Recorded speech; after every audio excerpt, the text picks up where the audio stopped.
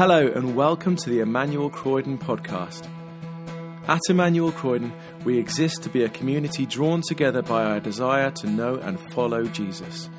We long to become disciples of Jesus who are equipped to serve him in the whole of life, transforming families, communities and workplaces as we love God with heart, mind, soul and strength. We hope you enjoy this week's talk from the morning services. Thank you for joining us today. Grace and peace to you.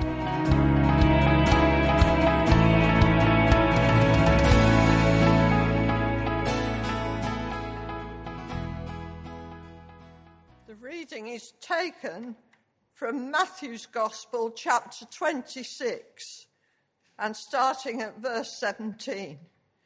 Page 1006 in the Pew Bibles.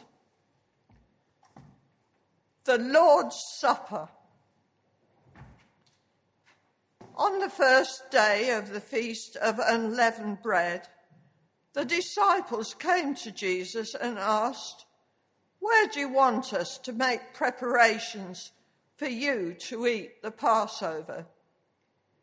He replied, "Go into the city to a certain man and tell him, 'The teacher says, my appointed time is near. I am going to celebrate the Passover with my disciples at your house.'" So the disciples did as Jesus had directed them and prepared the Passover. When evening came, Jesus was reclining at the table with the 12. And while they were eating, he said, "I tell you the truth, one of you will betray me." They were very sad and began to say to him, one after the other, "Surely not I, Lord." Jesus replied, "The one who has dipped his hand into the bowl with me will betray me. The Son of Man will go just as it is written about him. But woe to that man who betrays the Son of Man. It would be better for him if he had not been born." Then Judas, the one who would betray him, said, "Surely not I, Lord." "Rabbi," Jesus answered, "Yes, it is you." While they were eating, Jesus took bread, gave thanks, and broke it, and gave it to his disciples, saying, "Take and eat. This is my body." Then he took the cup, gave thanks, and offered it to them, saying, "Drink from it, all of you. This is my blood of the covenant, which is poured out for many for the forgiveness of sins. I tell you, I will not drink of this fruit of the vine from now on until that day when I drink it anew with you in my Father's kingdom." When they had sung a hymn, they went out to the Mount of Olives. This is the word of the Lord.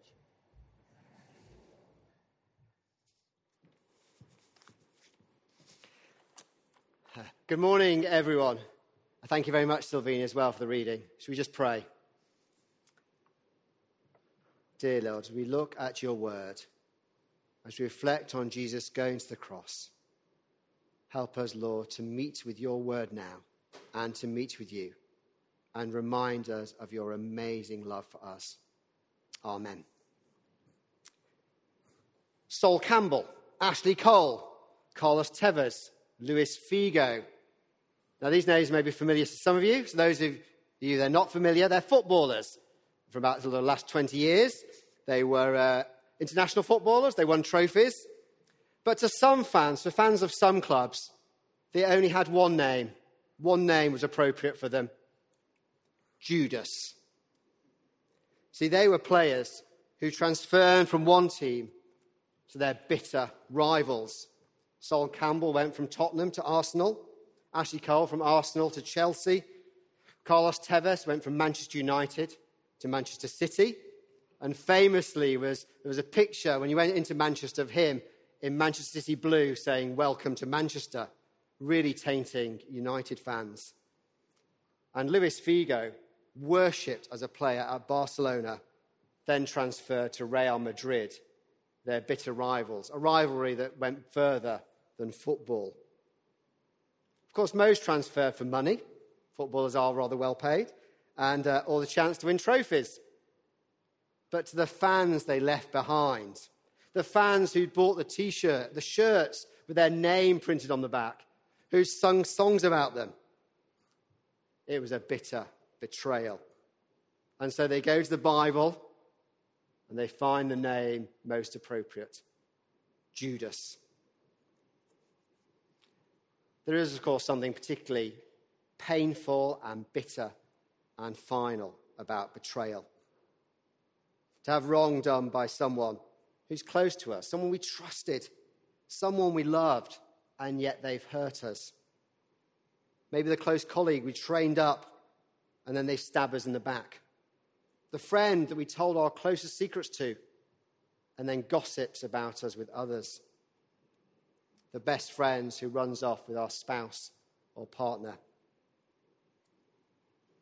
Betrayal is bitter and painful. And I wonder, how do we cope? How do we respond when such things happen? How can we respond? What do we learn from how Jesus responded to this infamous act of betrayal? And actually, what does his response mean for us?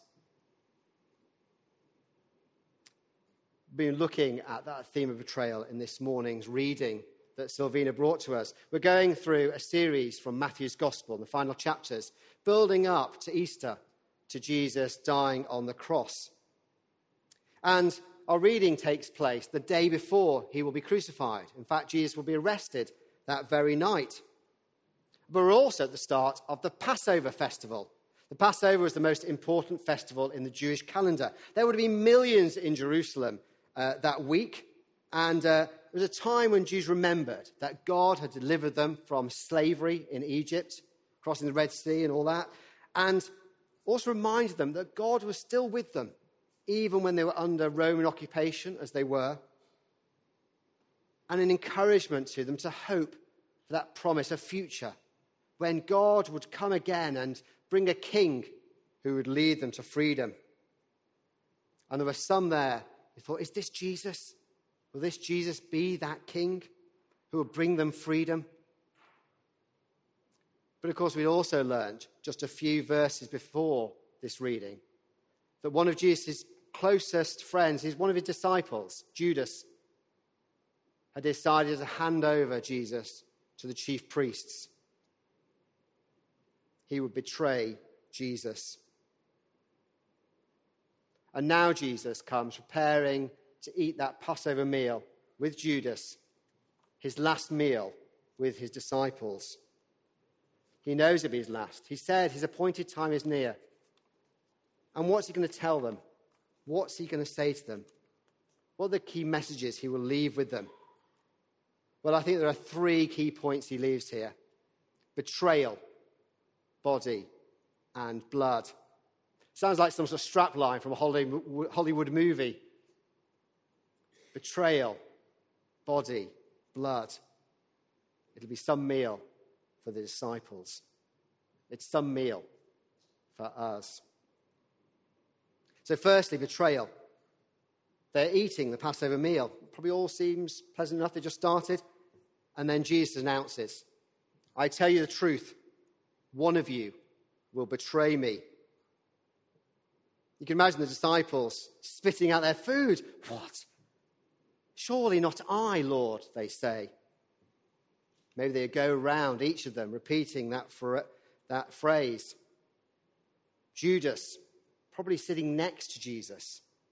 They often reclined at the Passover meal. They'd be reclining together, probably sweating at this point, thinking, does Jesus know? Do you know what I've done? So he nervously asked, surely not I, Rabbi. But of course Jesus knows. Jesus knows what's in our hearts. He replies, you have said so. Yes, it is you. Maybe at this point Jesus is giving Judas a chance to reflect, maybe even repent. He certainly highlights him to the consequences of his betrayal. Yeah, it will not change the course of what's going to happen. Jesus knew he was going to go to his death. He'd already told them about it several times. But it would be misery for Judas. But Judas goes through with it. He will betray Jesus. We don't really know why Judas betrayed Jesus. Now, as a northerner, I always take some amusement with that 11 of the disciples were from the north of Galilee. They were northerners from the north of Israel in Galilee. I can always imagine Peter with a Yorkshire accent, sort of Sean Bean character, going, I'll never desert you, Jesus, because I'm from Yorkshire or Galilee. There was only one southerner in the disciples, and that was Judas. But it's probably not right to put a north-south divide and stereotypes onto this passage. We don't know how it was then. So that doesn't really explain it. I sometimes think maybe we learn that Judas was the treasurer. You can never be too sure about the treasurer, can you? Except I'm the treasurer. Okay, well, probably not that. Matthew gives us one clue, one hint. If you notice, and actually Sylvina quite well pointed it out when she read, the disciples say, surely not I, Lord. But Judas says, surely not I, Rabbi, teacher. Maybe for Judas, he just couldn't accept that Jesus wanted to be Lord of his life, that he needed to follow in everything, that Jesus had come declaring, I'm the way, the truth, and the life. Maybe for Judas, all he saw Jesus was a great teacher. Maybe that was it. And over the past 3 years, as Jesus had talked about going to die, talked about being the way, the truth, and the life, the Messiah, the one to come, maybe for Judas, he just couldn't accept it. He couldn't make that switch to realize that Jesus was the Son of God. I wonder, who do we say Jesus is? Just a great teacher, a moral example, or truly the Son of God who calls into all our lives for us to follow him? And if you want to know more about that, I do encourage you to speak to me or to Jeremy or to join one of the Explorer courses going on at the church. Judas does betray Jesus and has been vilified since in chants from football stadiums and elsewhere. But actually, is Judas really that different from us? Really that different from the disciples? Notice that when Jesus says to the disciples, one of you will betray me, they don't go around going, ooh, I wonder who that could be. Well, you know what? I've never been too sure about Thomas. He was always a bit doubting and stuff. Or what about John? Or no, they go, surely not I, Lord. There's a hint of doubt. There's a hint of actually, maybe it could be me. Because when we're faced by Jesus, that Jesus speaks into our hearts, into the deepest recesses of who we are, into those secret desires, the hidden corners that maybe we want to keep hidden. Jesus knows truly who we are. In fact, he tells us that's why he came, to reveal, to be light into our hearts, so that God can come into those parts of our hearts and to change us, to make us the people he made us to be. If we were in front of Jesus and he said, one of you will betray me, what would we say? Could we guarantee that we could never betray Jesus? Would we be like the disciples to say, Surely not I, Lord. Are we really that different from them? Because if we're honest with ourselves, are there not times we betray Jesus? Are there not times we promise to do something and let him down? Being ashamed of Jesus in front of others, not stood up for what's right. Look at the disciples. In the end, they all betrayed him. They all deserted Jesus. When he had his greatest need hanging on a cross, most of them were not there. They'd fled. Aren't we like them? Would we have done anything different?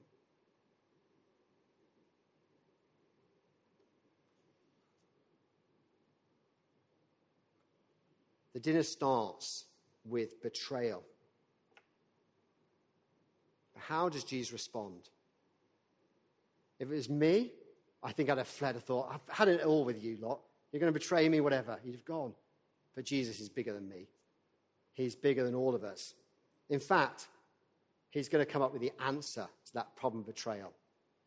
Yes, all of us in our hearts know we could betray Jesus, but Jesus has the answer. It's this in this body and the blood, in his death on the cross, the bread and the wine. Now, you're probably at this point thinking, oh, right, now we're going to talk about the communion service. This Last Supper, the communion service where we meet together and we share bread and wine. And this is quite interesting, actually. And that is true. That is something talked about in accounts of Jesus' Last Supper, certainly in Luke's Gospel and in Paul's letter to the Corinthians. They talk about doing this in remembrance of me. And that's why it's important to come together as a church community and to remember Jesus' death on the cross and take blood and wine to share in the communion service, a reminder of what Jesus has done. But in Matthew's account, he doesn't talk about remembering. See, I think he wants to focus, the way Matthew's written this, on these two key elements, body and blood. And actually what Jesus has done for us affects every day of our lives. It's not just something we remember, but something that impacts every part of who we are. It's what changes us. It's about allowing Jesus into our lives, about receiving him every day, receiving his body and blood. So firstly, the body. As I said, this was the Passover meal. They would have had different stages in the Passover, and they would have come to a stage where they had the unleavened bread. And the disciples would have expected Jesus to say something like, this is the bread of affliction, which our forefathers ate in the land of Egypt. And then they would take it and eat. That was the normal part of the Passover meal. But Jesus never really does what anyone expects. He does something different. He comes up with his own words. He says, take it and eat. This is my body. If you were a disciple sat there, you'd have been shocked. What is he on about? Taking his body? They're not cannibals? What is he on? What does it mean? But actually, what he means is really important. What Jesus means is actually he's referring back to all those times he talked with the disciples about bread. In fact, Jesus spends a lot of time talking about bread, that man cannot live on bread alone, but on every word.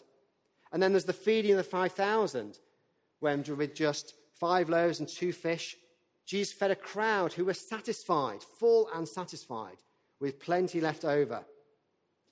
So when Jesus says, this bread is his body, he's showing them that just as bread is important in life, to sustain us, to nourish us, to give us energy, so even more important is knowing Jesus in our lives, to take and eat Jesus every day, to receive from him, that he'll give us energy, guidance in every situation, every thought and word, to take Jesus in to every part of our lives. And just with food, as we have regular meals, maybe it's having regular time of reading God's word, of prayer, of listening to God. But maybe also, like we want to sometimes have that quick snack to give us an energy burst, maybe also just bringing Jesus into that meeting we're going to, or that conversation, or when we're finding things a bit tough, to quickly remember one of his promises, or to pray to him.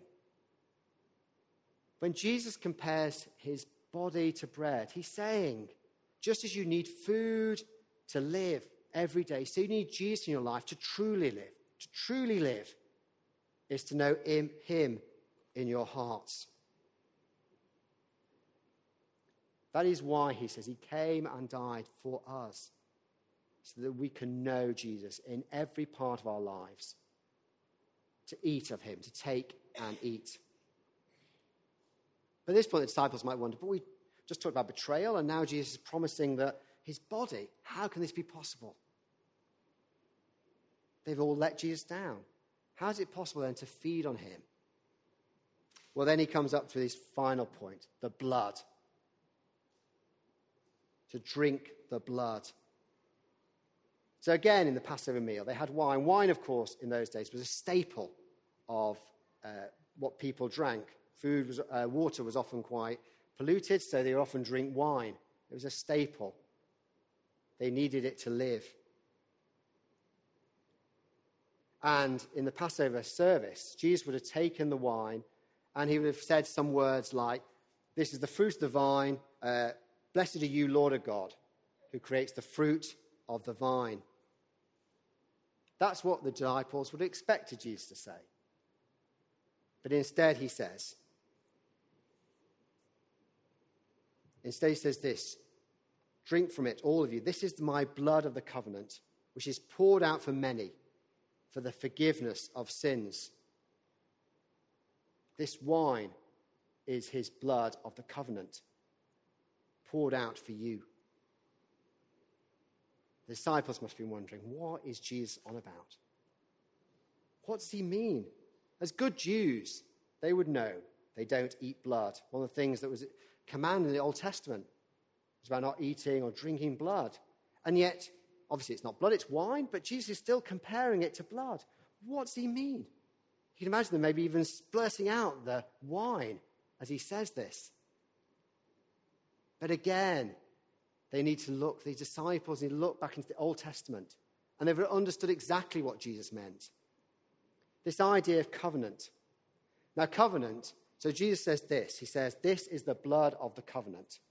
Now, covenant is just a word for a sort of solemn agreement. And we see that throughout the Old Testament between God and the people of Israel. That God would promise them blessings and to be their God, and that the people of Israel would then promise to serve him and only him. And we see it in the times of Noah and Abraham and Moses. And these covenants were sealed with a sacrifice. They were sacrificing animals, so sealed in blood. Of course, the people of Israel, they let God down. They sinned. They betrayed God. And so we see later in the Old Testament this promise of a new covenant, a new agreement, where God would once for all deal with sin and betrayal, and once for all allow us to know God's laws in our hearts, to have God in our hearts so that we could live for him.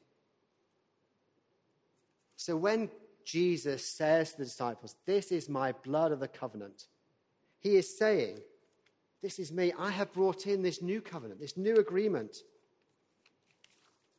That's why he's come, so they can know God in their hearts. And it'll be sealed, this agreement, between God and each one of us through Jesus' death on the cross, through his blood. Effectively, Jesus is saying to his disciples, saying to us, "I am pouring out my blood on the cross. Whatever cuts us off from God, our sin, our betrayal, the times we let God or others down, they're forgiven. That we can know God as our Lord and our Saviour and our friend." Yes, there's been betrayal, but actually Jesus has the answer through his body and blood. Through the death on the cross, he enables us to know him in our hearts day by day. And how do we respond? Well, look what Jesus commands his disciples to do here. To take, to eat, and to drink, all of you, he says. These staples of life. When he says, if we want to truly live, then the staple needs to be Jesus' word in our hearts. To know him every day. To take from him. Take from Jesus, however we feel. To ask for his help, his guidance, his comfort and strength. To receive him into our hearts. And to receive his transformative power day out by day. Look, we talked earlier about the blessings that God pours out on us and how we can bless others. To be open to God's work in our lives. Then to eat the body of Christ through reading God's word, through prayer, recalling his blessings, listening to God. Maybe even that just quick snack we take to give us that energy just as we go in a meeting. Please, Lord, help me. Or remembering a promise. Whatever it means, eat the body of Christ and drink his blood. Bring to him the things, the secret parts of our hearts, the secret desires, the failings, the times we have betrayed others. Bring them, and to know that through Jesus' death on the cross, he forgives us, that we are truly forgiven. Maybe even bring also those times when we've been hurting, when we've been betrayed by others. I know that we have a God who is faithful, a God who promises never to betray us, who is always there for us, to drink his blood.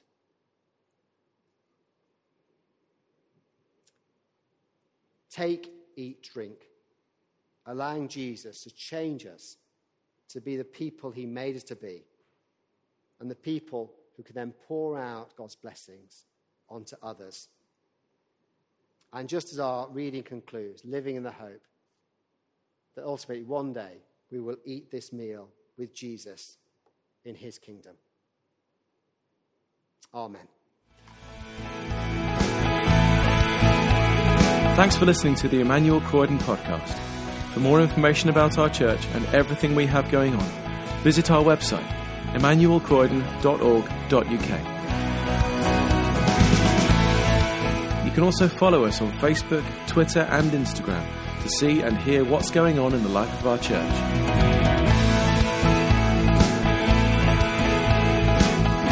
God bless you and have a wonderful week.